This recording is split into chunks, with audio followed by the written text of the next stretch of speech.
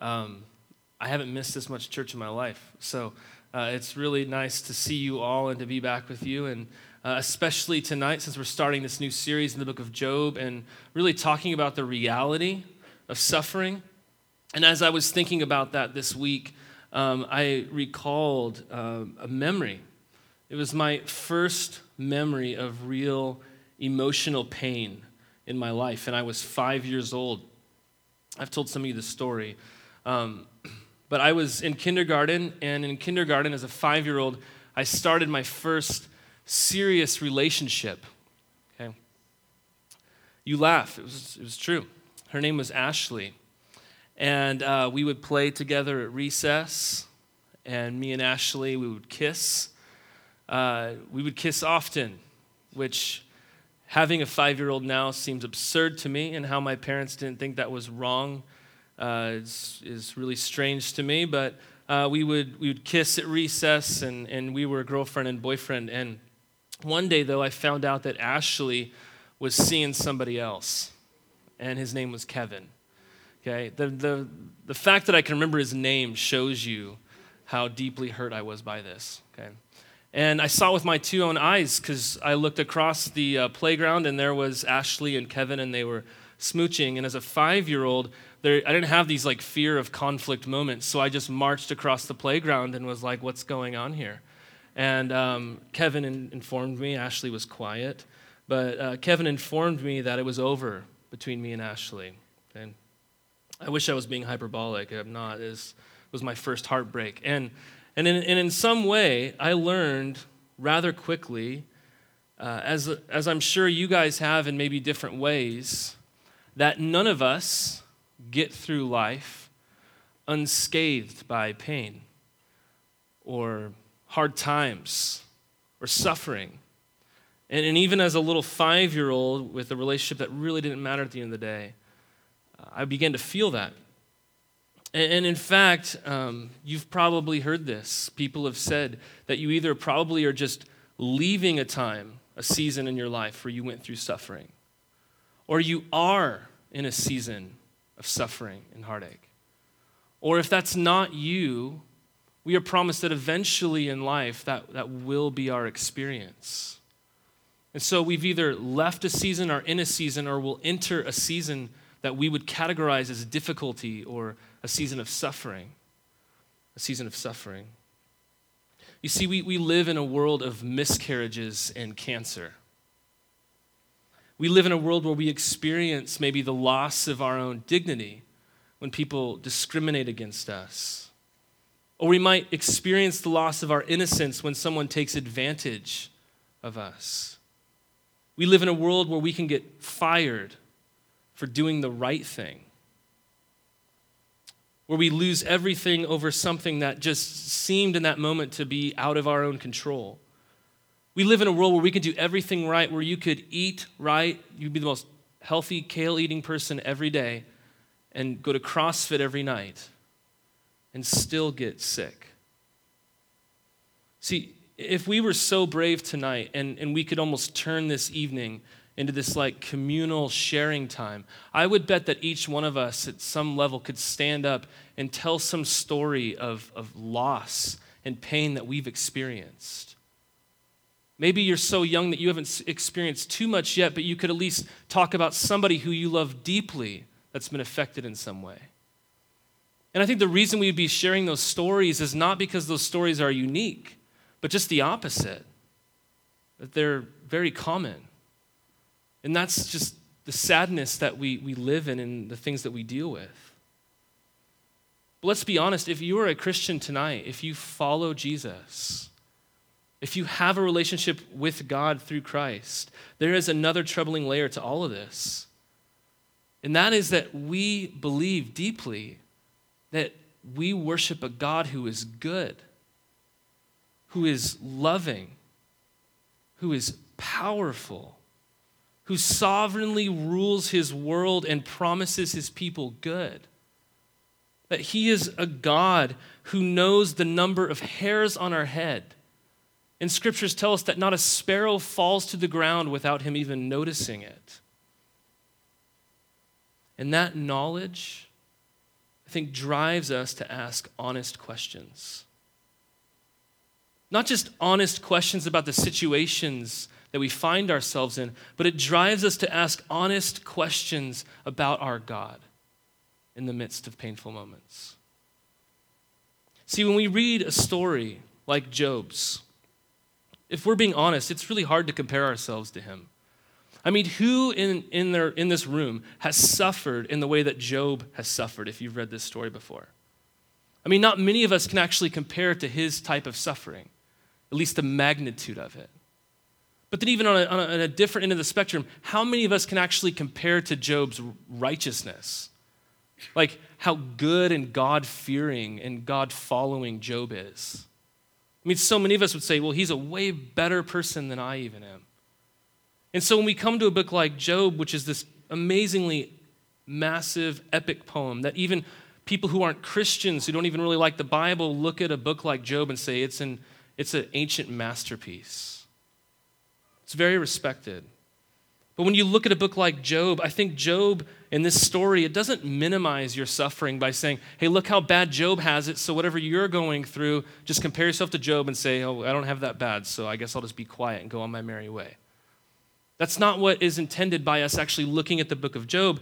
What's interesting is we look at the magnitude of this type of suffering, and we realize that when it comes to suffering, we can't measure suffering objectively. That no matter how great your suffering is or no matter how small you think your suffering is, we all go through suffering and we all ask the same types of questions. Why me? Why her? Why would God let this happen to anyone? Why the silence? Why no answer? Where is he? Where is God in the midst of this? I mean, where is God when my world falls apart? I mean, that's really a major question that we're confronted with when we're disoriented by our suffering. See, we all long for answers in our suffering. And if you look at chapter 23 of Job, Job even makes this declaration referring to God. He says, oh, that I knew where I might find him, referring to God, that I might come even to his seat. I would lay my case before him and fill my mouth with my arguments. I would know what he would answer me and understand what he would say to me. He's basically saying, if I could figure out where I could find God in the midst of this pain, I would go to him and I would lay my case before him, and then I would understand why I'm going through all this. See, Job is a staggeringly honest book. But Job doesn't answer all the questions that we might bring to it. But there's some massive encouragement in it. Let me tell you.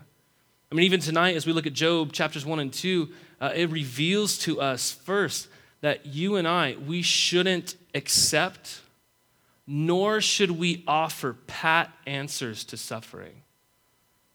And when it comes to suffering, we shouldn't accept pat answers nor offer them to people. Secondly, though, this section of Job shows us, it gives us this answer that's only revealed in the midst of suffering. And it's a difficult question that we have to deal with tonight. But then thirdly, I want us to see that Job gives us an answer that we can cling to in our suffering. It does give us an answer. So first, Job, I think, is showing us that we should not accept a pat answer when it comes to suffering, nor should we offer it. I think people in life, you've probably been there. We could be very quick to try to bring answers to bear upon people's painful situations. We just want to fix it, okay? And I think most often there are sort of these two approaches that we take when we come to people in the midst of suffering, or that we're processing in our own minds as we're dealing with something difficult. One we could just call this moralistic approach to these situations. Basically, it's living in this place that says, if I do good enough things, then everything's going to be all right. If I'm generally a good person, if I always do what's right, then things will go well for me. I won't experience suffering, maybe in the way that that person has. And so the approach is basically, if you're going through something really difficult, then you must have done something wrong. And so Christians especially, who approach things in this way will often say, well, you've sinned in some way against God. If you just confess your sin, then maybe things will go better for you. That's why you're in this predicament. That's why you're in this season of suffering. The second approach I think that often people take in these situations is sort of like an irreligious approach. It's a God doesn't exist sort of approach. And basically that's looking at suffering in life and it's just saying, well, it's all just a big crapshoot. It's just a part of living in the world. It just happens to everybody. In fact, in their mind, it actually probably proves that there isn't a God. Because if there is a God, there's no way that he would allow this to happen to people. But if I could even go as far as to believe there is a God and he's letting this happen to people, then he's probably not that powerful and definitely not good.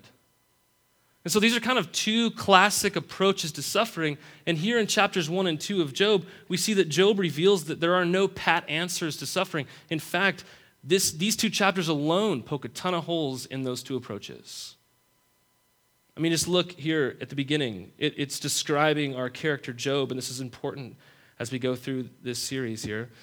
It says in verse 1, there was a man in the land of Uz whose name was Job.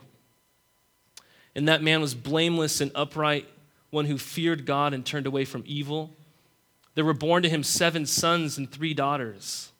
He possessed 7,000 sheep, 3,000 camel, 500 yoke of oxen, and 500 female donkeys, and very many servants, so that this man was the greatest of all the people in the East. He was the greatest of all the people in the East. So basically, if you read these first 3 verses, you could summarize it by saying, Job is awesome. I mean, he's just an amazing guy. We do think that Job probably lived during the time of the patriarchs like Abraham and Isaac and Jacob. And some of the reasons for that is because in this book, there is no reference to the tabernacle. There's no reference to the law. So most people believe that he lived before that was given through Moses. But we also believe that Job was actually a real person. And we believe that because in the book of Ezekiel, the prophet himself references Job. And then when you read the book of James in the New Testament, James, the brother of Jesus, references the life and example of Job. We know that he was a great man. And we know that from these 2 focuses that is given here. One, his character. It says that he was blameless and upright. That's what the narrator tells you. But then if you look in verse 8, you see that God himself echoes that claim. He says, a blameless and upright man who fears God and turns away from evil. So even this is God's perspective of Job. So he has high character. But it's also important to realize here that when this is talking about blamelessness, this isn't saying that Job was perfect. It's not saying that he's sinless. This is just speaking of the fact that Job is a man of integrity, that what's on the inside is portrayed on the outside. He's not a hypocrite. He's not a fake. He is a genuine, God-fearing, God-following, God-loving man. And that's what we're supposed to see here. But secondly, we see that he is a man of great wealth. I mean, you see all those like thousands of oxen and camels and donkeys and all this stuff, and I'm guessing no one in here owns many animals, let alone that many animals. So when you read that, you're like, well, this doesn't relate to me. And back in this day, that just meant you had a lot of money, okay? So maybe just imagine having a pretty significant bank account. I mean, you get the kid part. I mean, it's 10 kids, which some of you sound like that's not wealth, that's poverty, but it's wealth, okay? You could equate it to having a lot of nice cars, or if you're new to creating families, like nice, sweet vans, which you will drool over someday, right? He had like a pretty nice house, right? You want to picture Job if you want to see how this relates to your life in a way that he is living the good life. Job has done all the right things. He is a good, God-fearing man. He's living the dream. And the narrator, though, he wants to zero in even more on his character, because look in verse 4. It says, his sons used to go and hold a feast in the house of each one on his day, and they would send and invite their 3 sisters to eat and drink with them. And when the days of the feast had run their course, Job would send and consecrate them, and he would rise early in the morning and offer burnt offerings according to the number of them all. For Job said, it may be that my children have sinned and cursed God in their hearts. Thus Job did continually. So don't read here that Job has this perspective that his kids are like these party animals, and so he's really aware of their sin. No, it's saying, I am afraid that maybe in their hearts, in a way that I can't see, They have sinned against God. And so he rises early and offers these sacrifices for them. He has so much care for his kids, love for his kids, but a love for God in the way that his kids would relate to him rightly. So this is the good life. He's doing everything right. But then in verse 6, we have this scene change. It says, now there was a day when the sons of God came to present themselves before the Lord, and Satan also came among them. The Lord said to Satan, from where have you come? Satan answered the Lord and said, from going to and fro on the earth and from walking up and down on it. And the Lord said to Satan, have you considered my servant Job? That there is none like him on the earth, a blameless and upright man who fears God and turns away from evil. Then Satan answered the Lord and said, does Job fear God for no reason? Have you not put a hedge around him and his house and all that he has on every side?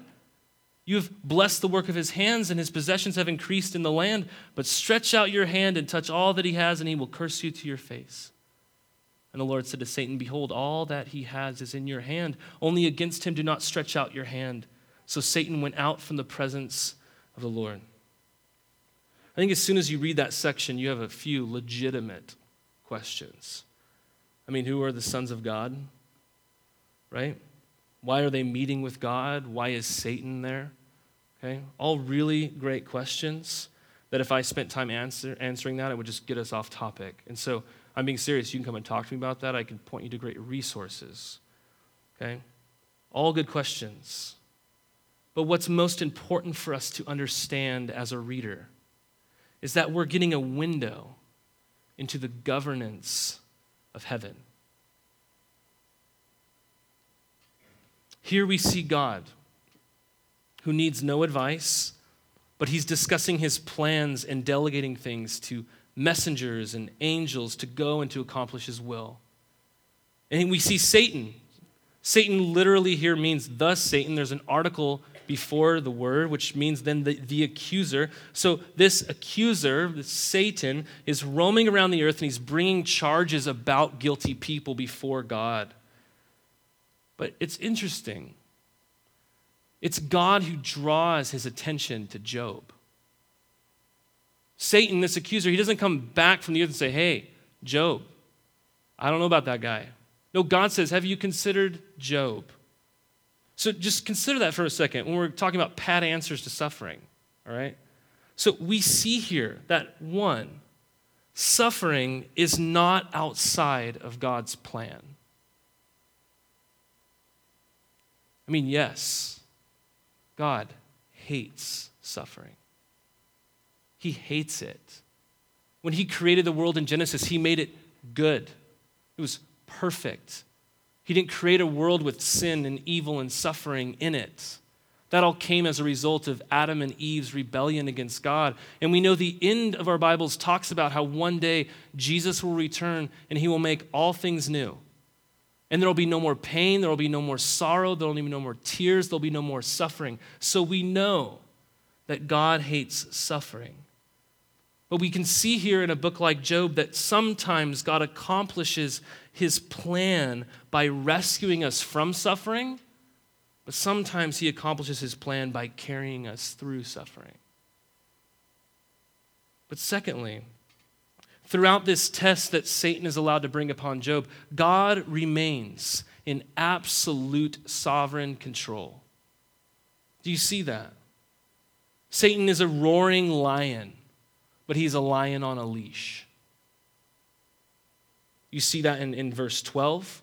God sets the rules, he sets the boundaries, he says, you can take whatever you want, but do not touch Job. And then in chapter 2, verse 6, you see him say, you can touch him physically now, but you cannot take his life. So God is the one that's allowing this to actually happen here to Job. See, none of this makes the story we're about to see easier to swallow. But it does reveal to us that in our suffering, we must not accept pat answers.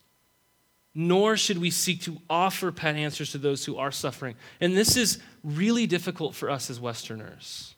Let's just be honest. Because we pride ourselves on being people of logic and reason. And we so arrogantly think that we must be able to understand all things. And if we don't, then we're going to minimize those situations so that we can better make sense of them at the end of the day. So really, maybe we can just sleep a little bit better at night. But we mustn't do that. Secondly, I think this section of Job is revealing an answer to a critical question that all of us must face tonight. And we find it in verse 9. Because what is the big question of this story? Then Satan answered the Lord and says, does Job fear God for no reason?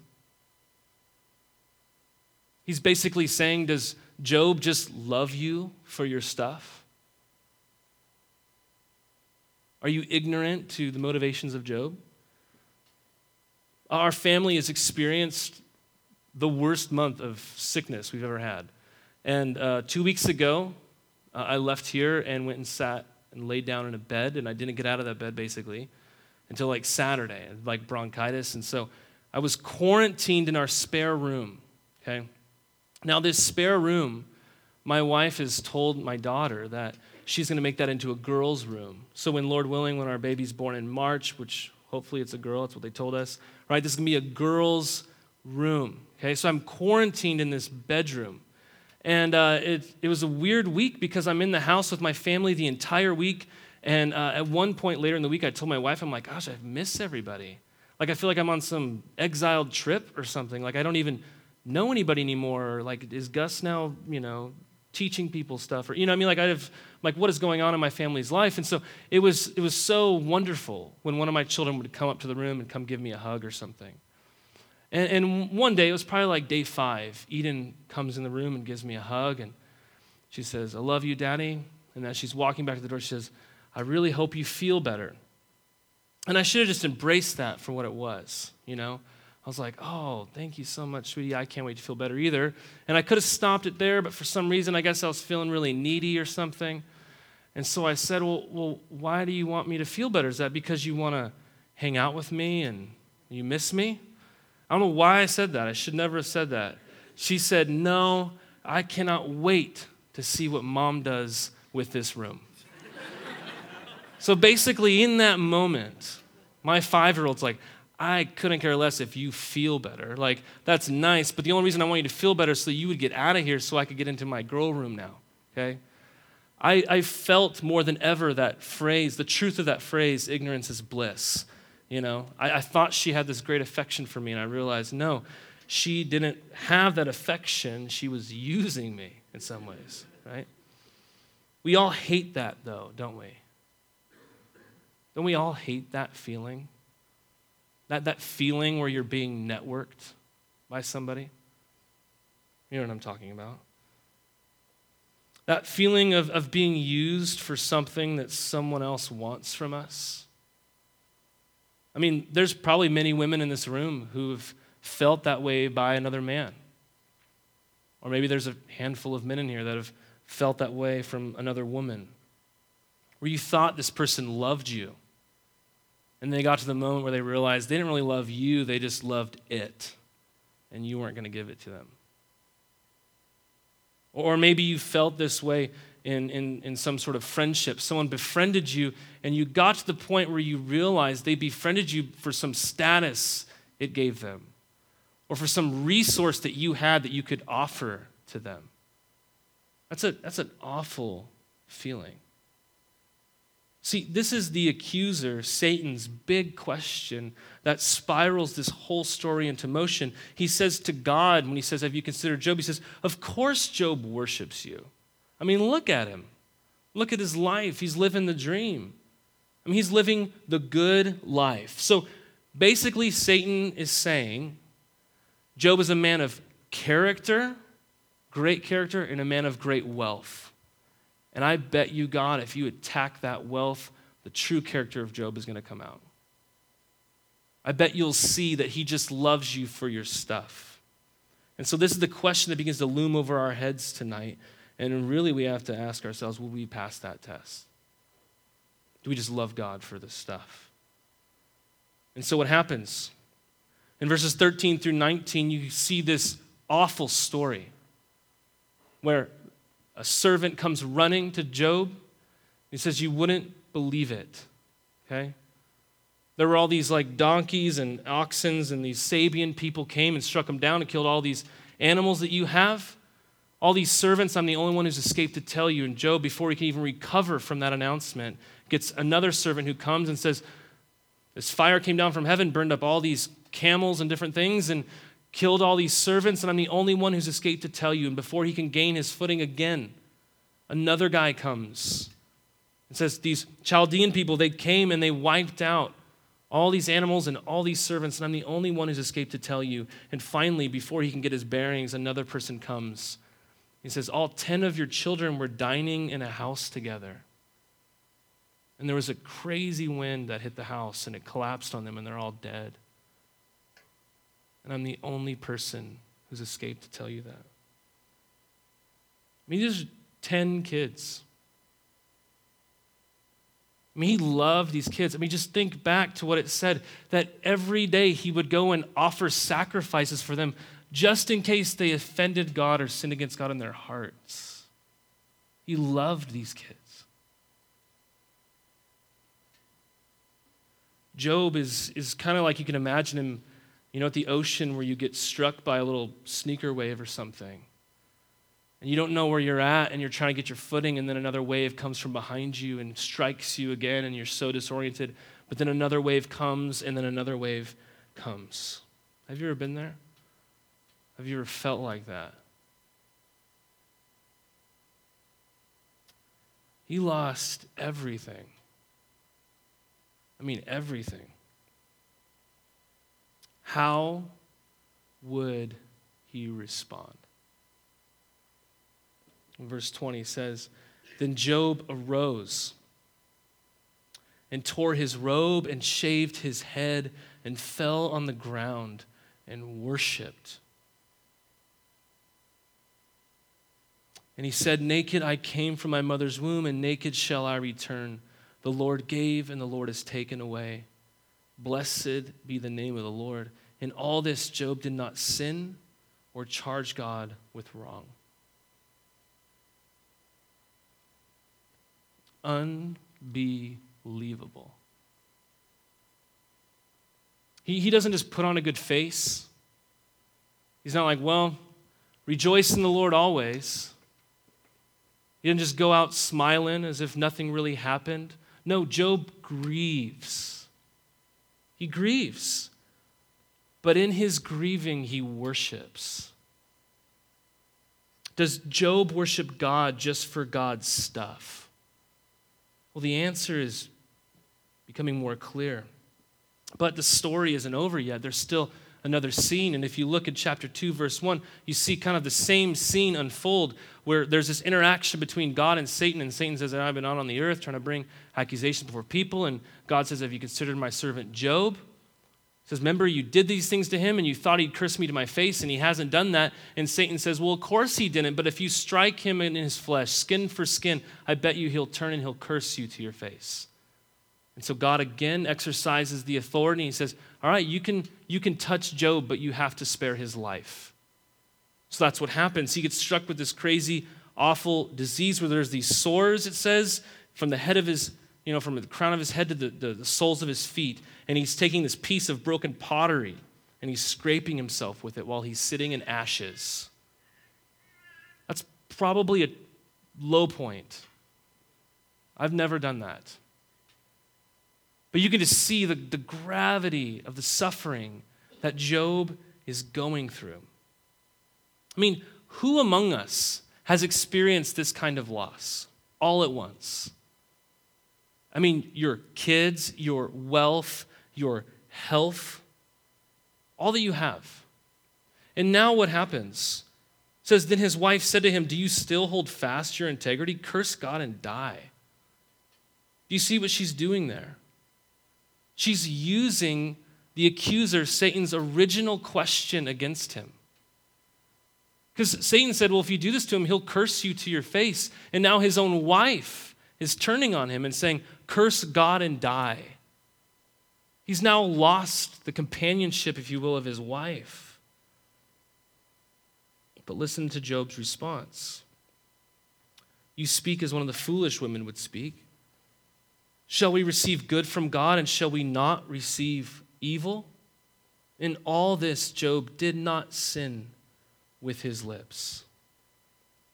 It's important to note there because if you're reading this in the ESV, it says receive evil. And so a lot of you probably have questions like, does that mean God is sinning against Job? Because most of us kind of understand evil as synonymous with sin, right? Which obviously there's a massive connection there. But it might be a little bit easier as some of your translations translate it to say trouble. He's saying, should we not receive good and trouble from God?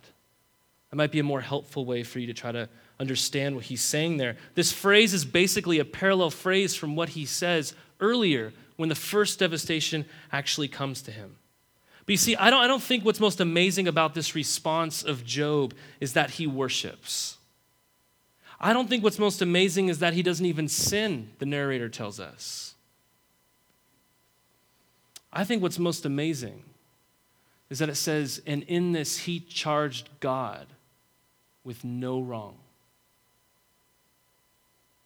All this happened to Job, and he didn't even look at God and say, what you did to me was wrong. His response is, naked I came from my mother's womb, and naked I will return. He's saying, I came into this life with nothing. All that I have is by the sheer grace of God, and I'm going to leave with nothing. So if God chooses to take this away from me earlier than I would see fit, or earlier than my desire would be, he's God. All I have is by his grace. So he gives and he takes away. So I will still praise him.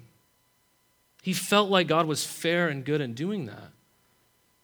You see, this story of Job allows us to ask a major gut-wrenching question tonight. Do I love God just for God's stuff? Do I love God because what I think God is going to give me? Do I have an understanding that I come to God, I submit to him as my God, I ask him to forgive me of my sins, I ask Jesus to be my Savior, and in doing so, God is going to give me these other things that I want in my life, that I'm going to have a way better life. That I love God for his stuff. See, suffering reveals that answer. Suffering always reveals that answer. You see, we only feel in life like we're experiencing hard times when the things that we love are attacked. I mean, just think about that. If you don't love something, if you don't care about something, and that thing is attacked, it doesn't really bother you because you don't really love it. It's the actual fact that you love that thing and that thing is being attacked that we would say, I'm going through a hard time. I'm going through suffering right now. And so when we're talking about suffering, we're honestly talking a lot of times about what we really love in life. And so when suffering hits our lives, guys, that's not the opportunity for us to try to get our bearings and say, well, I'm going to start cherishing God. That's not the time in our lives to say, I'm going to pin all of my trust on God. I'm going to start fearing God. God is going to now be the ultimate thing in my life. I'm going to love God and worship him now. That's not when that happens. No, when we enter into a time of suffering, it just reveals where we've already pinned our trust. It reveals what we already do love. It really does reveal what our heart already is after. That's what suffering reveals to us. So, do we just love God for his stuff? Do you network God? Or do you say in your suffering, I'm out. This is not what I was signing up for. So this is the answer that's revealed in suffering, but there is an answer that I think we want in our suffering that most of us don't get. But there is one I think that this story shows us that we do get. Notice here that Job doesn't get to see the answer to why he is suffering. If you read this entire book, Job never gets to understand why he is suffering. You have a really unique perspective in being able to read this story and seeing what's happening behind the scenes. But it's not like you get to the end of Job and Job sits down with God and God's like, hey, Job, I know this has been really hard. You wouldn't believe it. One day, Satan comes into heaven, and I'm like, what about Job? And, he didn't do that. He didn't tell him the whole story, and Job's like, oh, well, that's helpful. He doesn't do that. He doesn't go, hey, Job, guess what? Just so you know, there's going to be a famous book written about your life, and people in Corvallis, Oregon in 2017 are going to be reading it, and I'm going to use it to massively encourage people. And Job's like, oh, okay, well, that kind of makes sense. No, he doesn't get to see any results as to why he's going through this. God doesn't reveal that to him. He doesn't get the answer to why. I think most of us in our suffering, that's what we're asking. Why am I going through this? And most often, we don't get that answer. But we think that somehow if I knew the answer to that question, that would empower me, that would give me strength to go through this. But I think there's actually an answer to a different question that is more empowering as we go through moments of suffering. And that's not the answer to why. The question to why is the answer we want. But Job 1 and 2 won't tell us that. It tells us the answer to where. Where?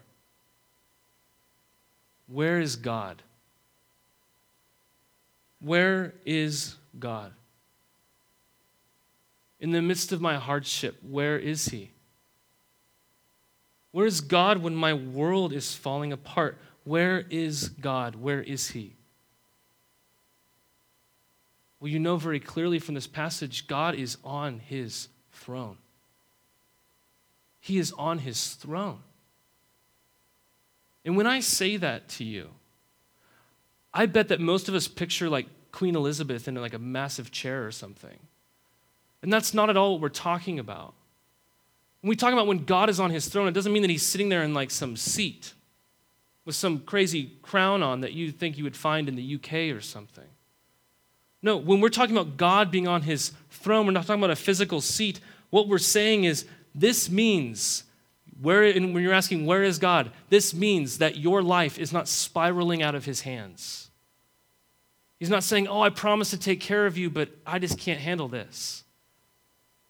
Things aren't all of a sudden out of control. When we're saying, where is God? And you say he's on his throne, we're really saying that God hasn't abandoned you. That's what we're talking about. He hasn't left you. See, it's God who sets the boundaries. It's God who is involved. He is the one that's actually walking with you. He is the one who's allowing this. And honestly, that might enrage some of you. But to others, this can bring massive comfort. And this will bring worship to your life. Tim Keller said, suffering is unbearable if you aren't certain that God is for you and with you. He said, suffering in life is unbearable if you aren't certain that God is both for you and God is with you. You see, we read verses in the Bible that say God holds the universe in the span of his hand. But simultaneously, that same hand that holds the universe is the same hand that has your name engraven upon it. And in moments of suffering, that's what we're driven to. See, it was actually through the worst and most innocent suffering on the cross that Jesus achieved his throne that he now reigns from. Think about that. It was actually through the suffering of the cross that Philippians said he was now exalted to the highest place. Jesus achieved his throne through the path of suffering. It took him being nailed to a cross in order to achieve that. And it was through suffering now that we know where God actually is in the midst of ours. See, Jesus wasn't just blameless like Job. Jesus was sinless, unlike Job. Jesus wasn't just regionally great like you read in verse 3. He wasn't just like Job, like the greatest of the East. No, Jesus was universally great. Jesus lost not just material wealth in his life, but Jesus gave up eternal wealth. See, Job is a shadow. Job is a shadow of a greater story of Jesus. And now you know where God is. See, suffering reveals the answer to a most critical question in life. Do you love God for his stuff? Is that why you love God? See, he didn't send Jesus to suffer so that he could get stuff from you. That's not why he sent Jesus. God doesn't love you for your stuff. God loves you because he loves you, so that now you can freely love him. And Job gives you an answer to your suffering that you can cling to. You might not know why you're going through what you're going through, but you know where God is in your suffering. He's right here. He hasn't abandoned you. He's walking with you through it. God, I just want to ask you tonight to comfort people, Lord, who are experiencing